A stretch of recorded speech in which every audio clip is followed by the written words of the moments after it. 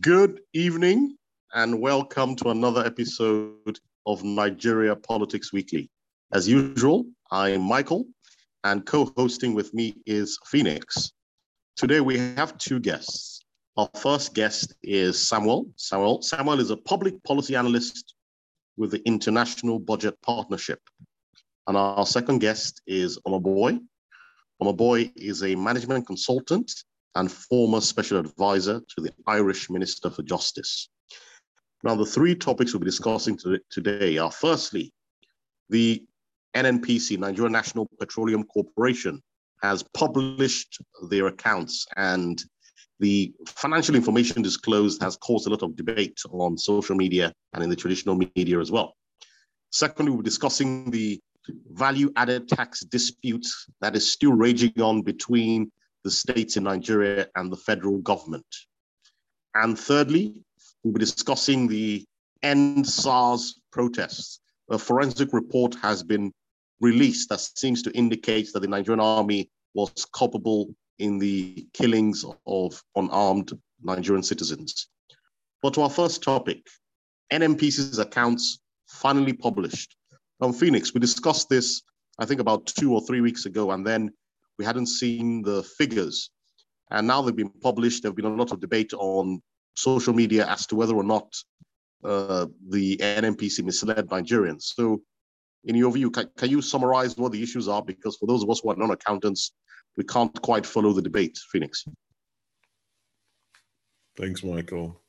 Hi, Real Omoboy and Atiku. Thanks for joining us on this episode. And hello, listeners. I think, if I was to answer the question, of course, for me, there has been some misleading, and we alluded to that when we discussed this. We alluded to the possibility of that when we discussed this 2-3 weeks ago. Why? Because the economic indices did not point to a possibility of the NNPC declaring a profit. In years past, when they had a better economic outcome, when I say economic outcome, I'm particularly referring to the price of oil, the ability to sell more and therefore have that more positive outlook. They hadn't declared a profit. So how would it be possible for you to declare a profit in a year where we had a pandemic, where oil prices were depressed, and all of that had happened? So clearly, there were pointers to the likelihood of there being some financial engineering in being able to come up with what they called a profit. So of course, most people were waiting for the results to be published, and then we'll be able to look at the tail of the tape and see what happened. And as it were, it bore evidence of what I expected. One, you could clearly see that their top line, i.e. their revenue, was depressed from 2019 by 25%. So one, you lost that much revenue, but your cost of sales did not reduce significantly. It was almost the same, which points to the depressed oil prices. So you are still doing the same volume of business, but because oil prices were significantly lower, your revenue was lower, which meant that even your gross profit, the very first line of profit that you made, was already showing that there was no way you could have declared it. You couldn't even declare an operating profit, which is from the core business you're doing, i.e. I sold this much, it cost me this much to sell it, and then my general expenses, which is paying my staff, paying stuff, you were clearly in the red. Then it becomes interesting, and you then see how they managed to declare a profit by 2 lines. The first line was talking about a reversal of impairments from the past. The second line was other income that they were declaring for that particular year. Now, if you look back historically, you could see a sharp rise in other income, which was therefore sending a message that something funny was happening there. And by the time you look at the impairments that they said that they had reversed, which was about 700 billion, they were saying essentially that monies that they had spent on behalf of the Federation that had been seen as bad debt and written off in previous years, all of a sudden they had received or been able to recover part of that money from the Federation, which is hilarious to me, because the same Federation that we know is struggling, that is unable to balance its budget, that has significant deficits. You are telling us that money that you had written off that you could never get back from them, all of a sudden they gave you back. Then you look at their other income, and again, there are three lines that you see there. I mean, there's something called sundry income, there is refund from Federation, there's variation in crude stock. I mean, you only have to go and look at the notes and you just see these guys were funny. So for me, once one had looked at that and seen that swing of about 1.3 trillion naira that had suddenly made them go from clearly a negative outcome, a loss, into a 287 billion naira profit, the next thing that just came to me was, why? And I'd be interested to hear, I mean, I think we'll talk about this because, I mean, he's usually plugged in. And my question was, why did you go through this much wahala to show a profit, to make a song and dance about it, especially when you know that when people start combing through your books, it will become apparent that you're not even making an operating profit, so you're a loss-making organization. But some of these things that you're doing do not speak to good corporate governance. So why go through much trouble? What are they planning to do that requires them to, try to show a positive outlook on the NNPC? Yes, we know that the PIA has just been signed. Is this some preparatory work to, going public, or were they trying to raise some debts? I mean, so for me, that's the intriguing part as to why go to this lens to do something very hilarious as this. And I mean, that's really where the discussion should be going. Thank you, Phoenix. Samuel, I presume you were listening to Phoenix. I have two questions. The first is, do you agree that, or with Phoenix's view that the accounts are not accurate? And secondly, are you able to answer his question, which is, if it's true that the accounts are not accurate, why did they have to go through this level of financial jiggery-pokery to try to present these results? Samuel. Yeah, it's. I think Phoenix actually did lay out what you find in the book, and then looking closely at the book, I think its submission is something you cannot dispute. I think it's even very conservative, given the fact that he's speaking directly to the fact, meaning that it's not even coming from the political, economic perspective of why they would do what they are doing.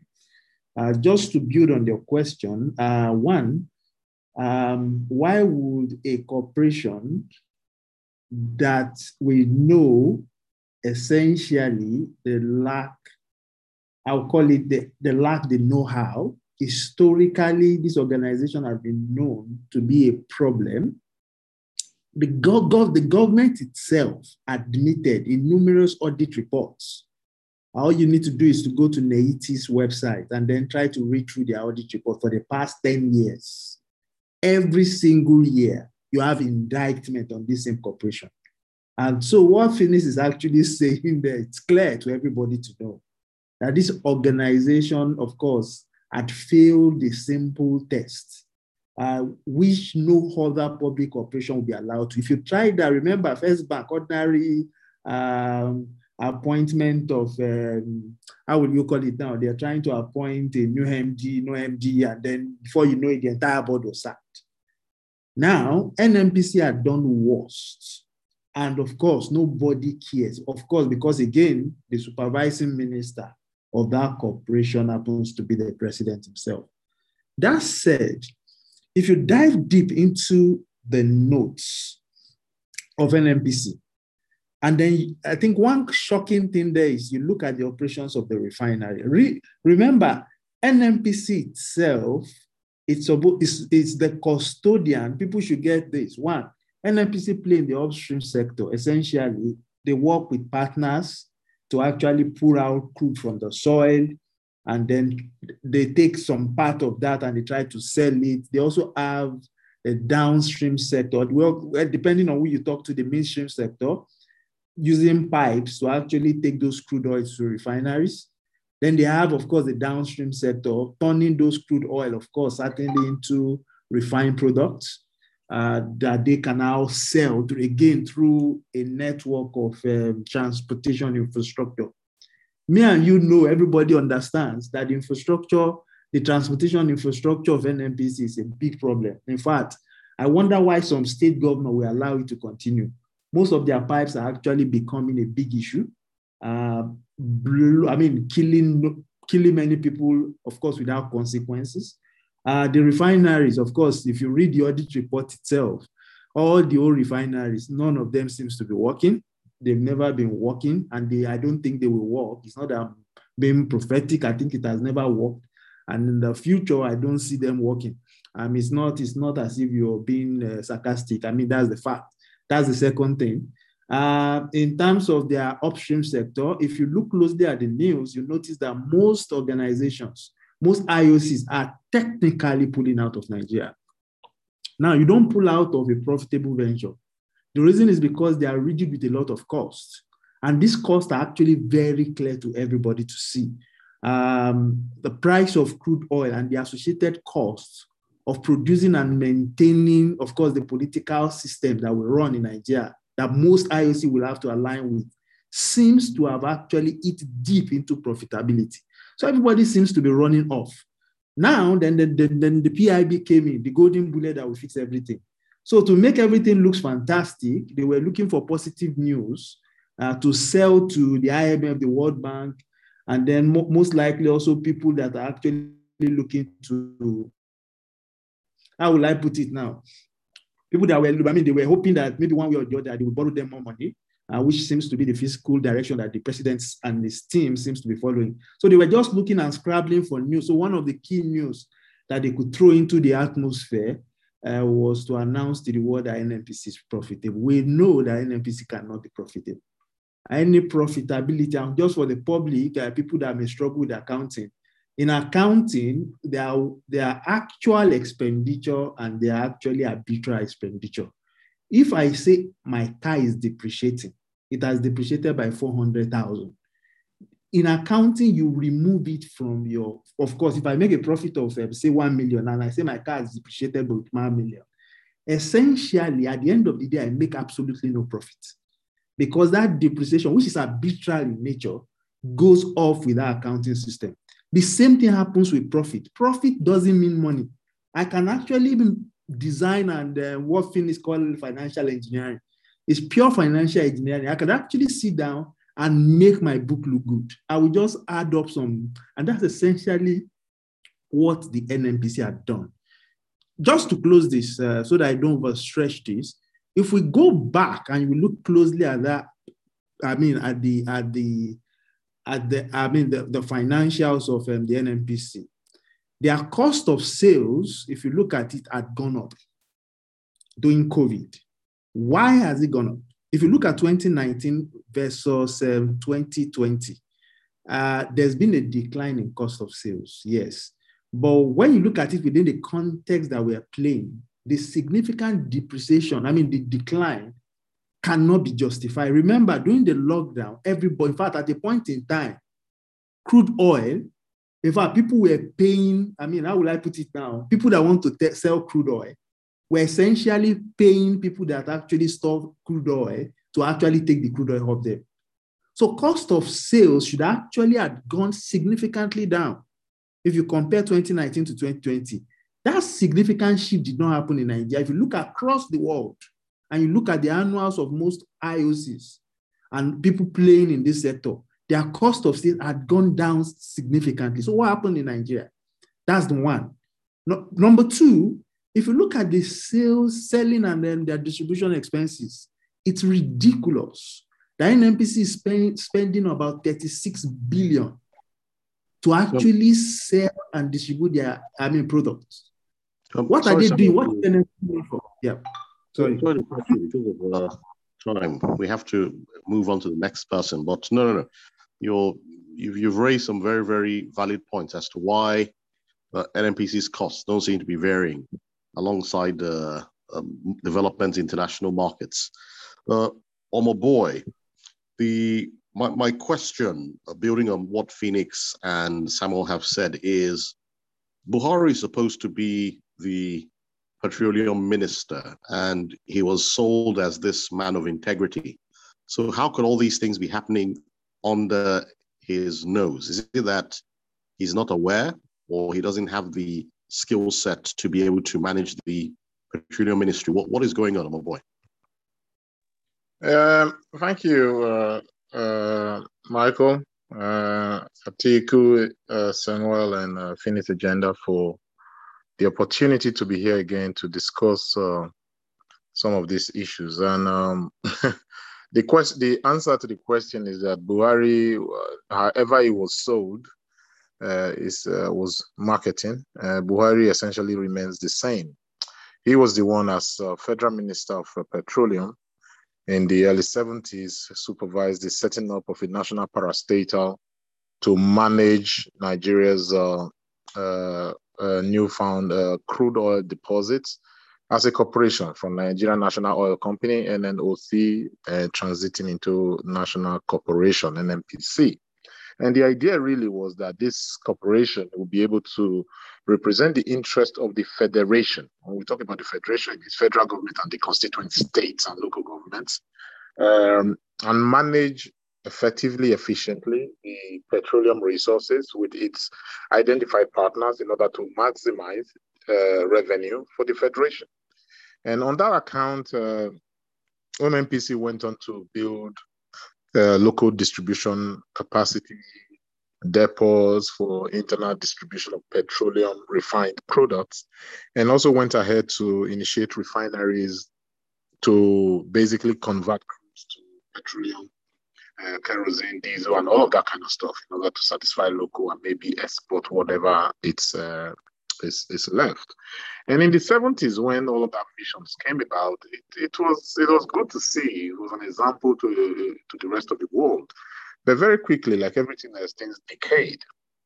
When expertise in that organizational affairs was basically thrown out of the window, and quota system and representation became the driving mantra, as it was in all of federal agencies post-77, to make sure that every section of the country was represented in positions of authority across all of this corporation. And from there on, it's been downhill since. But essentially, my answer to your question is that Buhari, as President and Minister of Petroleum, absolutely wants the decision.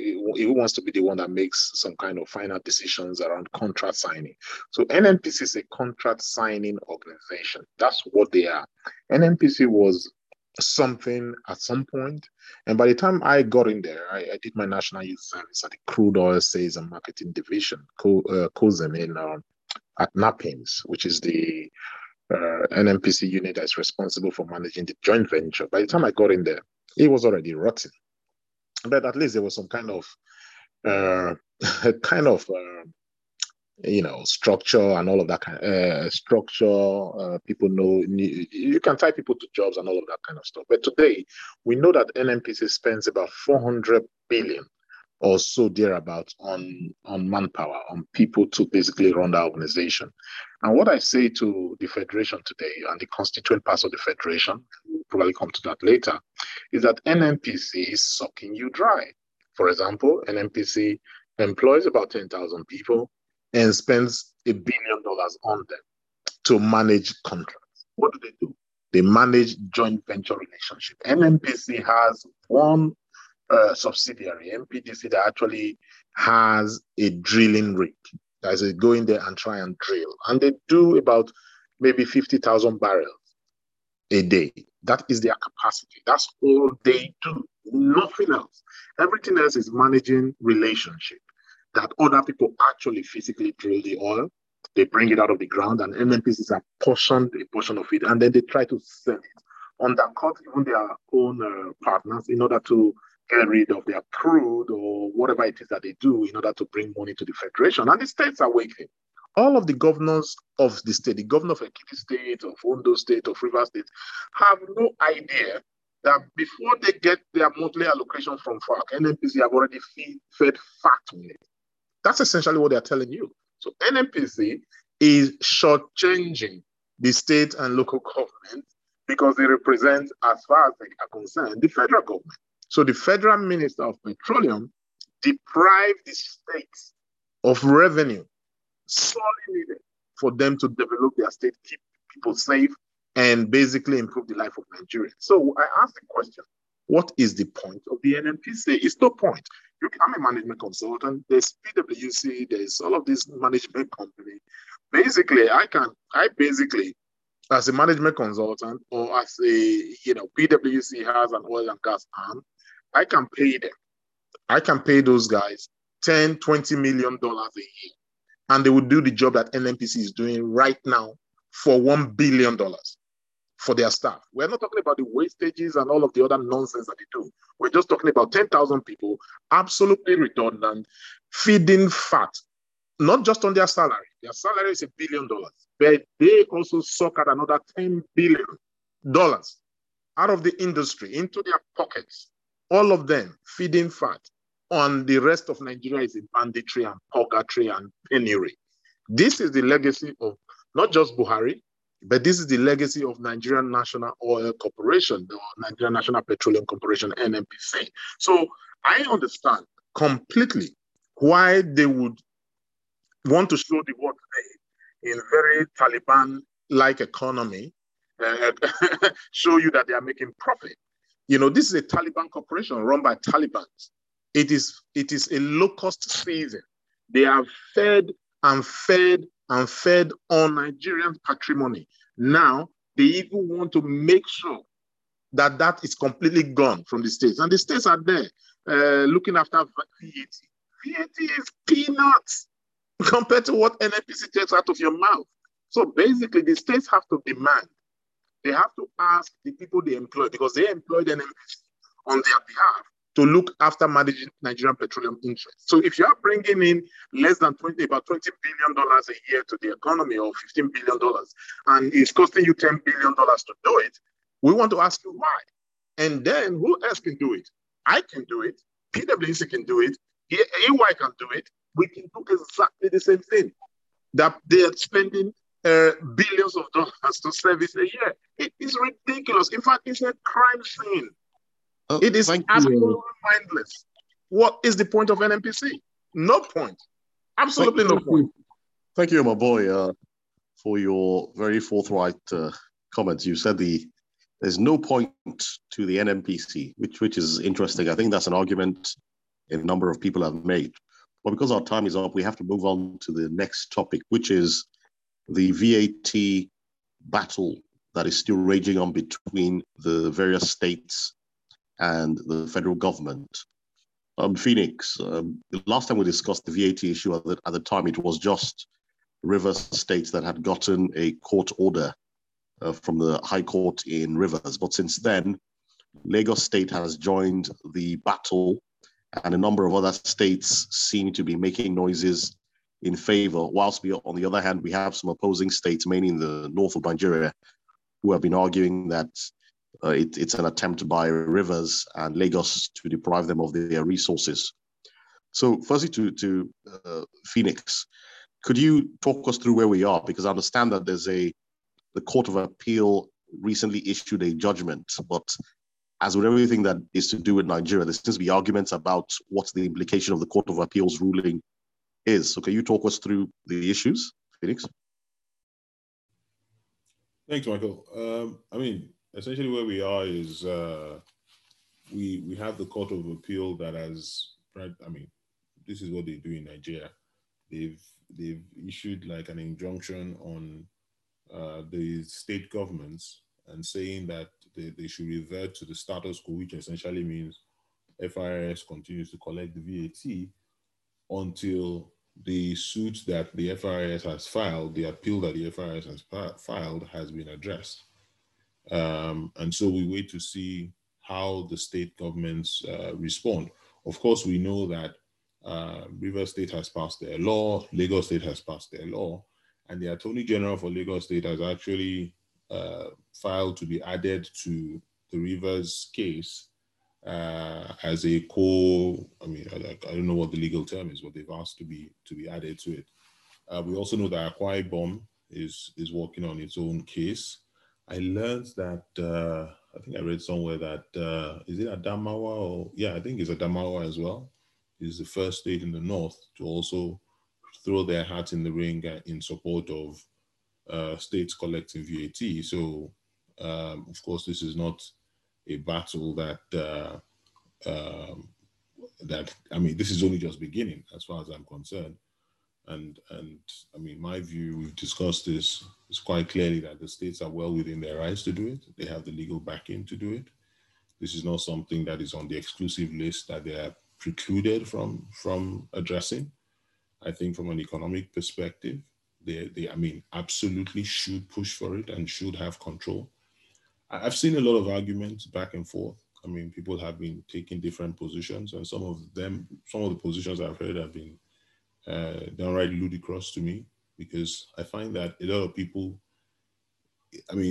people see things as they are rather than as they could be, in the sense that when I hear people talking about, collection efficiency, blah, blah, blah, I'm one who has always been supportive of having one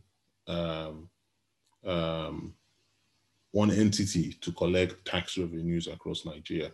Yes, for the sake of cost of collection, because while I believe very strongly that we should be a federation and each state should own its own, have access to earn revenue from all economic activity in that state, be it personal income tax, corporate income tax, withholding tax, VAT, name it. The state should control it and then contribute something to the purse that helps everyone. That's my view. But I also know that we have 36 states, and not maybe only 3 or 4 of them can necessarily build the infrastructure to do this effectively. So if the FIRS markets itself as a central collecting entity that is paid a fee for helping to do this, being that they have the infrastructure, they've been doing this well, thanks to IFECO, they seem to have, I'm talking about IFECO Omogi now, who did all the work to build it into a reputable agency. I don't know how much has been destroyed by Fowler and the guy who's come after him. But if they can sell that to the states and be a collection agency, but with payments directly to the state, then that's a viable thing. But you cannot use that as a fact to derail the conversation on VAT, which is a conversation on fiscal restructuring. You cannot tell me that because some states are not viable or some states will suffer, then, this action that is being taken by Wike and also by Sanwo-Olu is going to create issues. Some have also said it creates complications for companies and having different rates or different regimes. I'm sorry. We have different entities. All states are required to collect personal income tax. And so if you're a company operating across the federation, it means that you are paying personal income tax to different state authorities today. So what will change if you're now going to be paying VAT to different authorities? So for me, people model up things and don't see that you only need, no one knew how big the telecoms was going to be in Nigeria at the time when they were selling licenses in 2001. Now we see 20 years later how massive it's been. Change comes when there's a shift. If you correct things and you say that, yes, states own VAT, let each state go back to the drawing board now, knowing that they have their own fiscal powers, that they can do that. You will now see the efficiency come out because now they have the power in their hands. They now need to make sure that there's an enabling environment for that to work. So for me, that has to be what the conversation is about. It cannot be about where we are today with all the inefficiencies, which are largely created by the sharing culture that we have, with everyone trooping to Abuja every month with their cap in hand to collect money. Of course, it doesn't incentivize anything for them to create.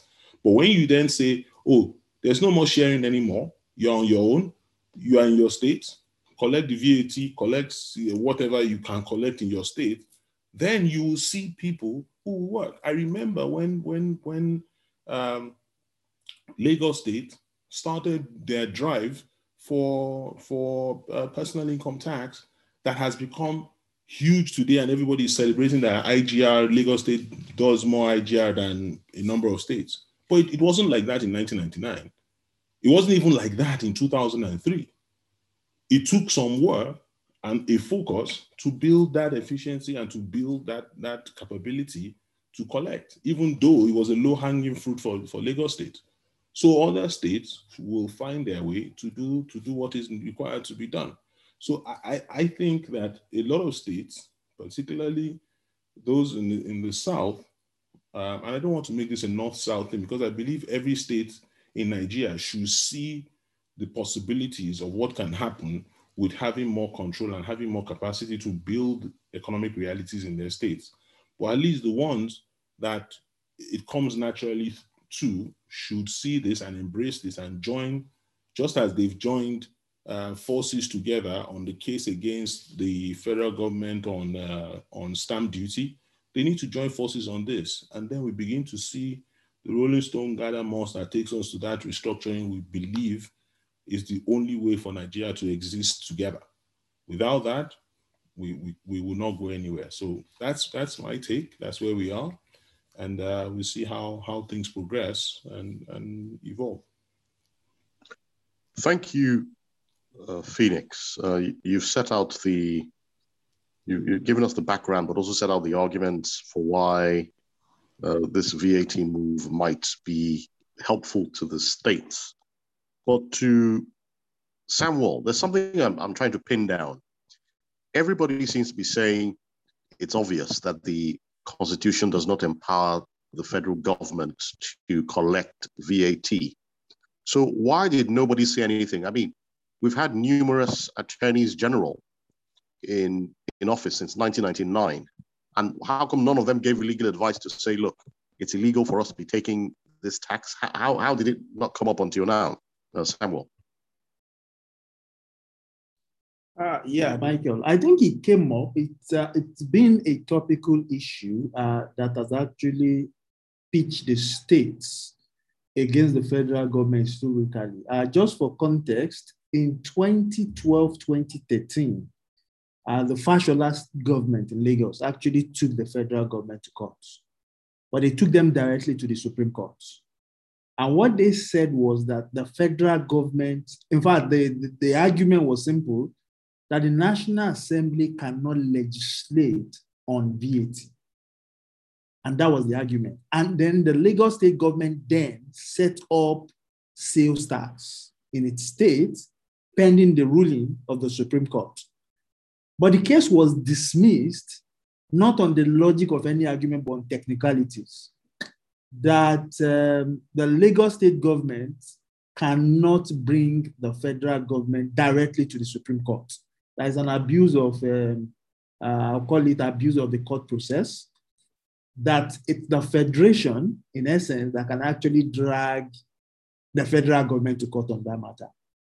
And of course, that was in 2014 when the judgment came in. Remember, in 2014, the whole APC thing was happening. So it made the political argument won then. So Lagos State would have actually followed up, essentially do what Rivers State did now to actually stop the Federal Inland Revenue Service from collecting VAT in Lagos State.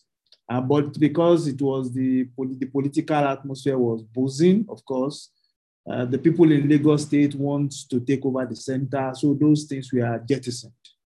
Until recently, when Rivers State actually took the bull by the horn.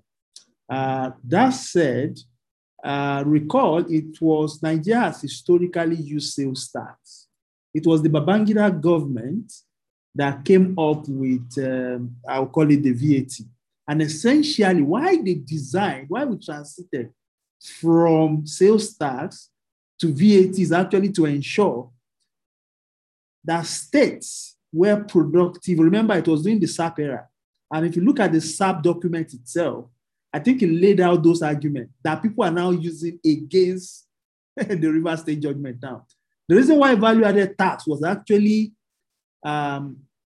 pushed up and then we eradicated the sales tax is the fact that anywhere value is added, that state should be able to get something. I think that's been the argument. So it's been a contextual issue that has been with us since 2000, but here we are today. It's interesting. And then just to add more to that, I think the whole noise, if you look closely, I think the Nigerian Bureau of Statistics in 2017 started publishing information on where those VAT actually comes from. So this big argument that people are throwing around, saying that, headquarter effect and all those things, hold absolutely no water. The truth is that some very few states are going to benefit. The truth is that some very few states have been subsidizing some other states for years. And look at Lagos now. If you come into Lagos and you zoom in on Lagos, Lagos is essentially a very massive slum. The truth is that the people of Lagos State are the ones paying salaries of most government workers across board, especially for the less valuable ones. I think that's one. Then number two also, let me shock you with this. If you're a state governor and then peradventure you were able to mobilize or you go ahead to borrow money, and that doesn't borrow money, you decide to award contract to build maybe infrastructure in your state, 200 billion. You're going to pay VAT of about 14, 15 billion. Remember, you're paying 15 billion VAT. Your contractor, guess where the VAT is here? That money is actually shared evenly across the federation. So for borrowing money, states like Lagos State go to borrow money, or whether you're in Zamfara and you go and borrow money and then you spend on capital expenditure, the truth is that you're actually moving that money across to other states, which makes absolutely no economic sense. I think let me pause here and allow another talk. Thank you, Samuel. It's very interesting because I suspect that the government who fought at the time, who took the federal government to the Supreme Court, are the APC wing or the ACN wing of the APC who are now in power. So it's quite interesting that that same government is now the government opposing the VAT, when in fact they were the ones that started the court case at the time, arguing that VAT was not within the domain of the federal government. But on to Real Omoboy. There's been a lot of speculation in the political space that whilst Lagos State has joined Rivers in fighting this VAT battle, there is a lot of commentary to the effect that Bola Tinubu might negotiate away this VAT in exchange for Buhari supporting him for the presidency. Do you think there's any truth to that argument? Oh boy. I don't put anything past politicians, right? Okay, Wike may have started something and Lagos State decides to join. It becomes a big. A lot of people will see that for what it is. That it is a way to take out food from the mouth of some of the states who are less productive. And let's face it, 90% of the states in Nigeria are very unproductive. Even the ones that we say are productive are absolutely, atrocious in, first of all, generating the revenue and then capturing it and then spending it. So politically, I don't put anything past the Jagaban of Bogu, who will do anything to really be in the conversation, especially as he faces an uphill battle against the de facto Prime Minister, Malami, the Attorney General of Nigeria today, who is leading the Talibanization of the Nigerian state and society and now the economy across all board. And I'll tell you why that is. Malami has designs, and his deluded designs, like everybody who has ever occupied that office that is occupying, they think they have a capacity to go beyond where really politically they actually are. And if you look at the way he has engaged in and carried on since the passing of the former chief of staff Abba Kyari, he has aligned himself. Particularly, he has gained the confidence of the president, and the president asked his opinion as the Attorney General on party matters, on the economy, and everything else. And the Federal Executive Council is also sort of skewed in the way that he takes an outsized role with the very demure and differential role that the Minister of Finance, Madam Amina, makes in this current government. And the vice president absolutely is is fasting. I think he's fasting most of the time. So he's absolutely disregarded by the Attorney General. He's of no consequence to the Attorney General at all in any of his mad decision making. Take the issue of VAT, for example. This VAT matter came up. Who appealed it to the appeal court? Is the Attorney General? Is it the Minister of Finance? Was she taking the lead role? No. Was it FIRS? Okay, if FIRS was doing it as a federal agency, they need to take advice from the Attorney General. Did they go to the National Economic Council? No. The National Economic Council is headed by the Vice President, Osinbajo. Did they discuss it? Absolutely not. Was there even a weekly executive council to look at the implications of the High Court judgment? Nothing like that. Nothing was reported. But yet, FIRS went ahead with the authority of the Attorney General, got the Attorney General to basically make an appeal court decision that is very curious in itself to stay to the status quo in a case that will never come up or take a hearing in the Supreme Court, not in the lifetime of this government. So the issues are very clear. The VAT cases that the state are fighting are the first step in really unraveling the centralization of the Nigerian state. We are a federation, but we don't act like it. We act like a unitary system of government where the center decides what happens. And we're talking about the NNPC just now. And mind you, the Attorney General is actually also in the thick of things there. So he's the one that decides that these are contracts, acceptable contracts, and whatever is acceptable or not acceptable. The reversal of previously declared losses now considered as assets. All of those were done on the advice of the Attorney General. So the NNPC group, the Kyari, the MD, is in cahoots with the Attorney General of the Federation, Malami, in order to advise, rightly or wrongly, Buhari, who really, as far whatever is told by the Attorney General, seems to be what happens. So everything is connected and everything is linked. But I think that if the states have started on the basis of trying to basically right the terrain, right? Reverses all of the losses that the states have endured in terms of being part of the federation by going on this VAT issue. I think they should take a step further and basically seek for the dissolution of NNPC. Now that we have passed PIB, if we are to have a national corporation, there should be a brand new corporation set up. People who can take shares in it should take shares in it and invest in the oil sector. And if that is not done, if they stay with the small potatoes, the really big fish, NNPC, will continue to starve the states of funds. And we cannot have that. And unfortunately, that is the situation that we have. And Attorney General is at the center of it. And the state governors need to sort of concentrate their firepower in the direction of their enemy and stop this Talibanization of the Nigerian state, society, and economy. Thank you. Thank you, really, my boy, for talking to us about the political intricacies in the Nigerian government. But on to our final topic, which is End SARS. In October 2020, we had the massacre of young, innocent Nigerians in Lekki, whose only crime in the eyes of the Buhari government was protesting against police brutality. Buhari has said they were trying to remove him from office, but the truth is, even if they were, it's their democratic right to demand his resignation. There was no justification on earth to murder innocent young Nigerians. The panel of inquiry is still ongoing, but The forensic expert has tendered their evidence to the inquiry. The forensic agency was called Sentinel,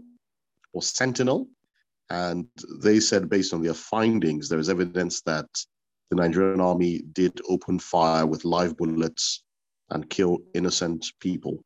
So firstly, to Phoenix, although it seemed obvious to everybody that the Nigerian army did shoot at innocent people, why is this testimony, why is this testimony therefore a bombshell, Phoenix? Well, maybe it's a bombshell to people who are still of the frame of mind that they can afford to give the Nigerian army benefit of doubt. I mean, we've seen anyone who's followed and knows their antecedents knew quite rightly, especially with the overwhelming evidence, with the videos we saw live, with DJ Switches live on the day, knew that. I mean, there was no point to even being doubtful about the fact that the Nigerian army rocked up and opened fire on unarmed civilians who were only protesting their right not to be killed.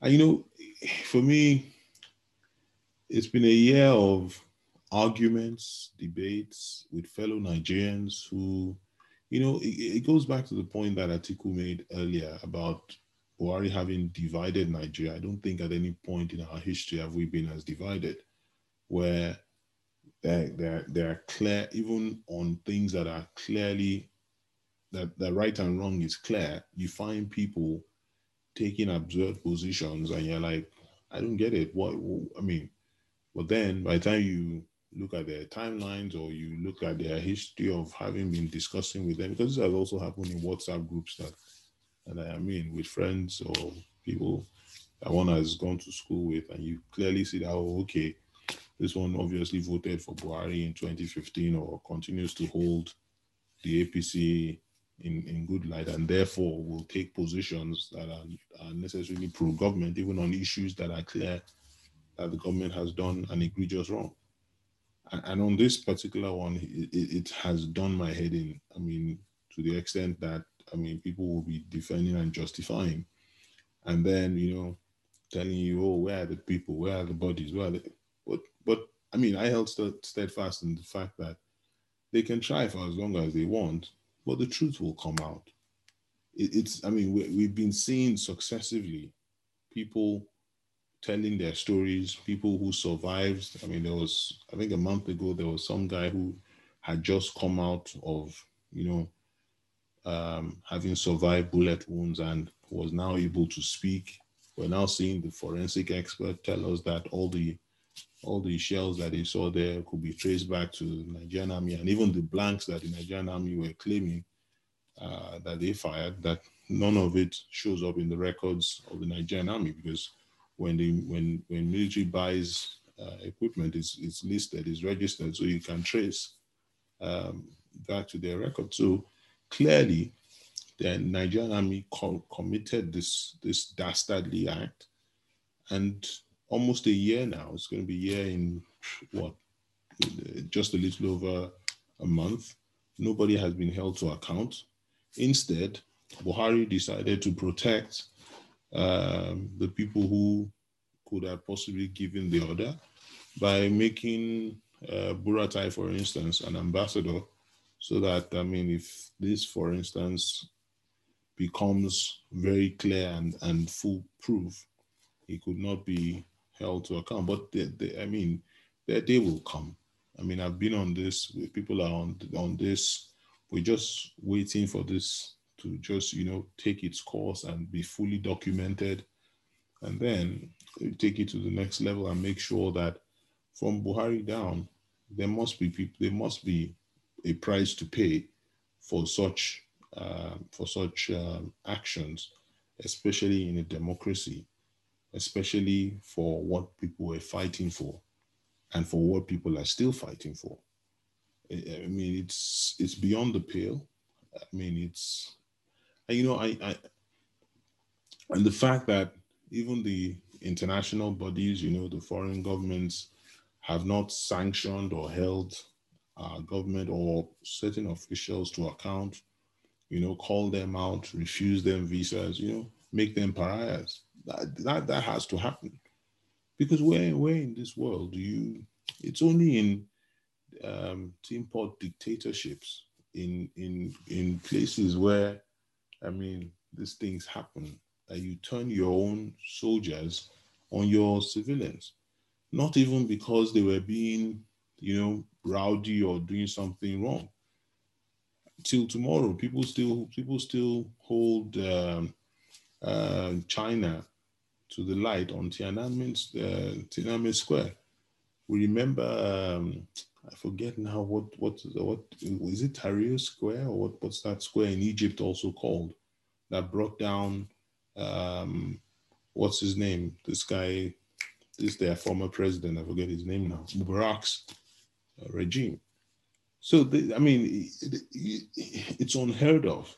So for them to have survived this long also points to the division, to the fact that we as Nigerians could not come together on something this egregious, and instead turn it into a partisan issue where people were supporting government despite there was overwhelming proof that they had done something so wrong.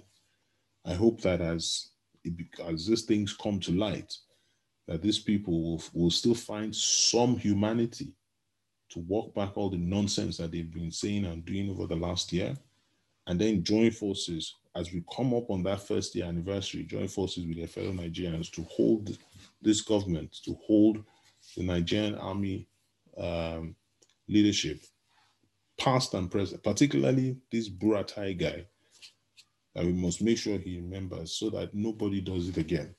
But we cannot do that unless we all come together. And that's where we are failing as Nigerians. Thank you very much, Phoenix.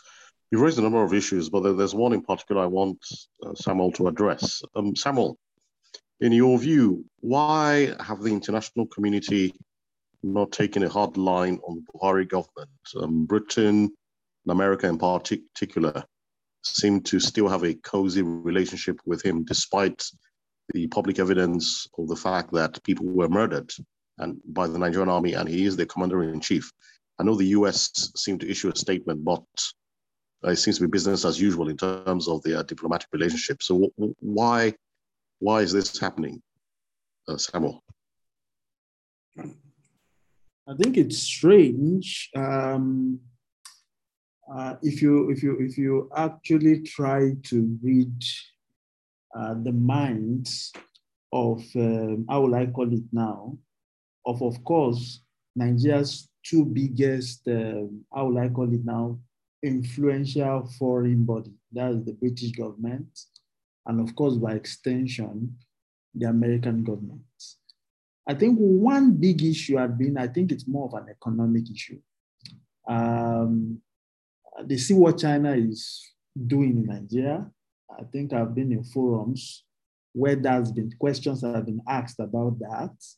And so the US actually trying to replicate the system so that they remain relevant. I think that's one big issue. I think the second point has always been how powerful are young people?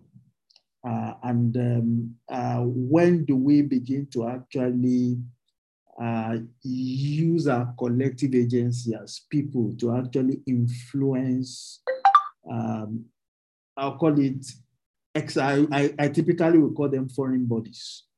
So that's been the biggest topical issue that we've not really answered as young people. So when people look at Nigeria from outside, what they see is, I'll call it, a strong government and weak people. And as such, they would rather go talk to government, not minding the people themselves. And I can mention instances where that has happened. I mean, it's shocking that, aside from what happened in October 10, if you recall very well, in Kaduna, we had massive massacre going on there. people were buried, atrocities committed. Nobody was held. In fact, till today, nobody was. In fact, they incarcerated somebody for years, killed his children, and do all those kind of things. And then, of course, the international, I'll call them foreign bodies, actually turned the blind eye. So one thing there is more of the influence of China, of course, in the question, and we see coups already emanating and coming out in Africa. You can see what happened in Uganda. Almost similar thing happened. So looking at those foreign bodies as a watchdog, I think that era seems to be fading away fast. And that calls to question, and essentially Phoenix did mention that, how do we begin to build our own lobby power to actually, especially as people, essentially as young people, to begin to shift and force the hand of foreign bodies to begin to look at the Nigerian people as the anchor point of foreign policy design and not the government itself. As it were, and as we look at it closely, if you look at it closely, the country is on it. It's actually very, very divided. In fact, if you go on, I mean, it's shocking that you go on. I mean, people are streaming things on live, and some people still come on social media to tell you it's a lie. What kind of technology is that? How do you do real-time video? How do you manipulate? What kind of software can you use to actually manipulate real-life events? It's so strange that we've gotten to that point. And I think it calls to question, again, how people perceive Nigeria. So my own conclusion here is simple. I think it's young people we need to come together as people. Number one, we need to direct our guns, of course. When I mean gun, I'm talking literally. I'm not talking about before the government says, oh, you are trying to use guns and all those kind of things. We need to direct our wars essentially at the foreign bodies themselves. We need to bring them to question. I like the fact that, of course, in the UK, young people in the UK seems to use their legislators to actually scheme, at least to a particular degree, but not that much happen in the US. So we're expecting things like that to happen. And then by extension, hopefully, if that happens and then foreign bodies begin to see people as very, very powerful, of course, they are going to tailor their needs, of course, around that. And just to end, FCD, right? The UK government, the finance, of course, if you go to government today, they pay salaries of a lot of people. They still train. In fact, I'm sure they are organizing one training or the other for the Nigerian military as we speak now. They are organizing one kind of training or the other for the Nigerian police and all those things like that, irrespective of what has happened. The truth is that we really not hold them accountable. The truth is that if you turn the guns against them and you say, oh, it's the UK government that is actually fueling some of these issues, of course, they are going to take it serious. I think that has not happened in terms of how we design our narrative. I think we need to take it beyond that. Thank you, Samuel. I do agree that the US government and the UK government offer a lot of training and services to the Nigerian authorities. So perhaps they should cut some of those as an expression of their displeasure. But finally, to Rila, my boy, the question for you is, this government has a lot of people who, prior to joining or getting appointments, were well-known human rights activists or well-known constitutional lawyers, the likes of Vice President Osibanjo, Governor Kaude Fayemi, who was a minister and is now a prominent APC governor and leader of the APC Governors Forum. My boy, how do you think they reconcile their previous roles with being part of a government that partook or implemented or actually committed a massacre against innocent citizens on the way? They have no defense. They are part of a government that snuff out the lives of young Nigerians on camera. Committed. Sorry, your volume is a bit low. I think you're away from the mic. Oh, just bear with me 1 second. Okay, is that better? Is that any better? Sorry about that. No. Yes, I'm sorry about the volume. Can you hear me okay? It's still a bit low, but if this is the highest you can do, then it's fine. All right, okay. I'm just going to try and raise my voice because I don't know what happened. I think I had a call come in and just disrupted the Zoom call. I'm using my phone. So I apologize. I'm just going to quickly say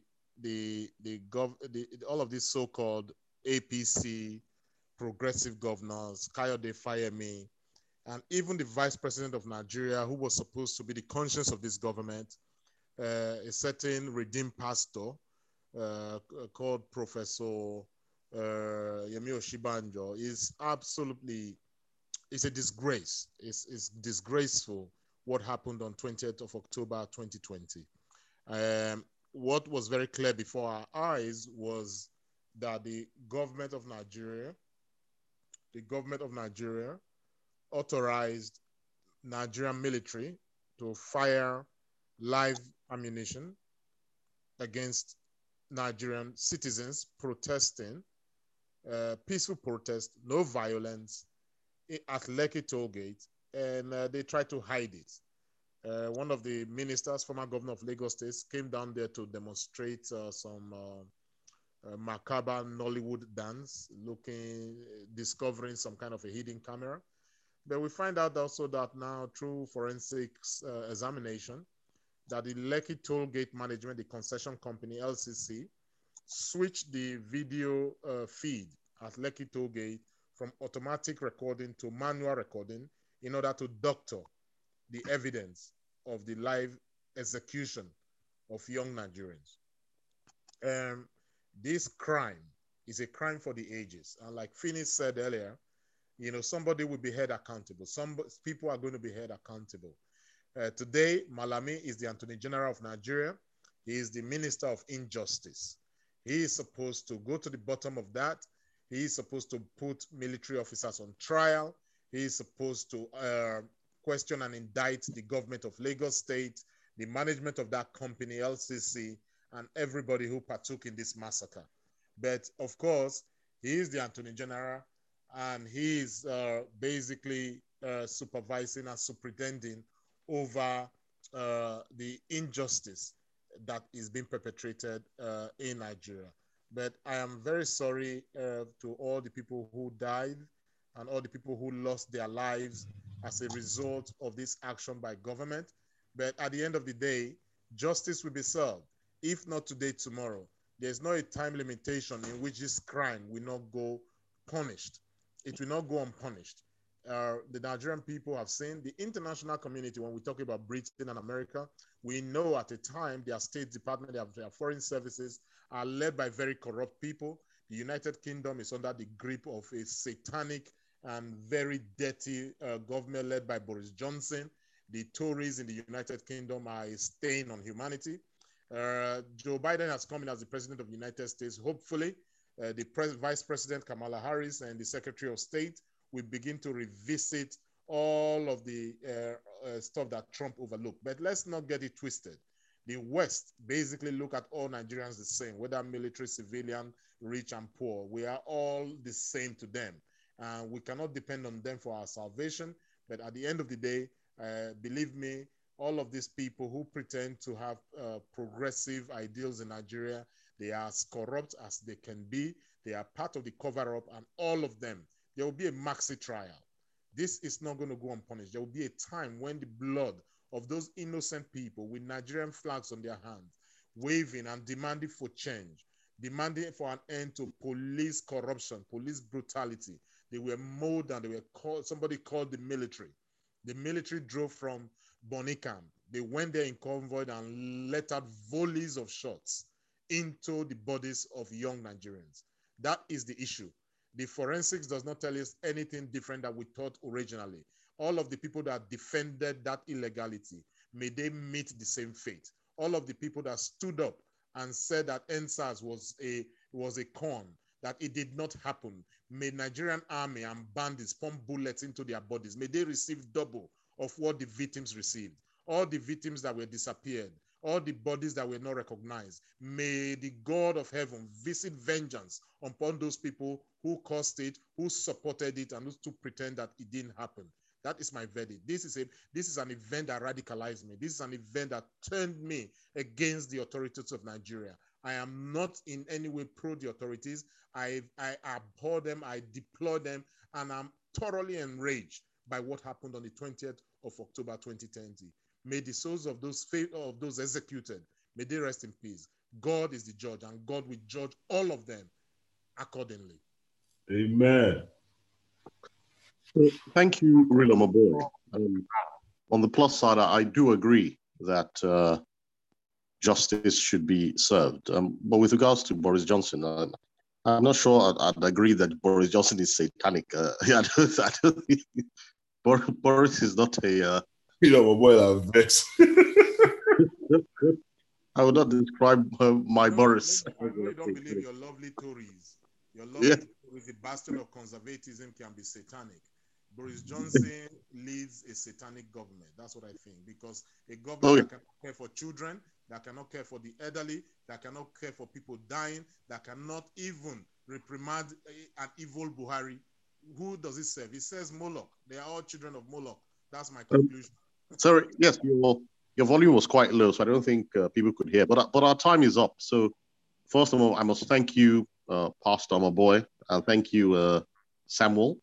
And then I thank you, Phoenix, for co-hosting with me. And then I thank you to our listeners for always taking time out to give us helpful feedback. But until same time next week, I say have a fantastic 7 days to everyone. Thank you, Michael. Thank you, Lamoboy and Atiku, for joining us. Thank you, listeners, for always sticking by us. We had a whole topic on EndSARS. I don't need to repeat it, but as we get towards the anniversary, let's keep all those people lost in mind. And to Rila Moboy's point, justice will be served. Thank you, everyone, and have a great week.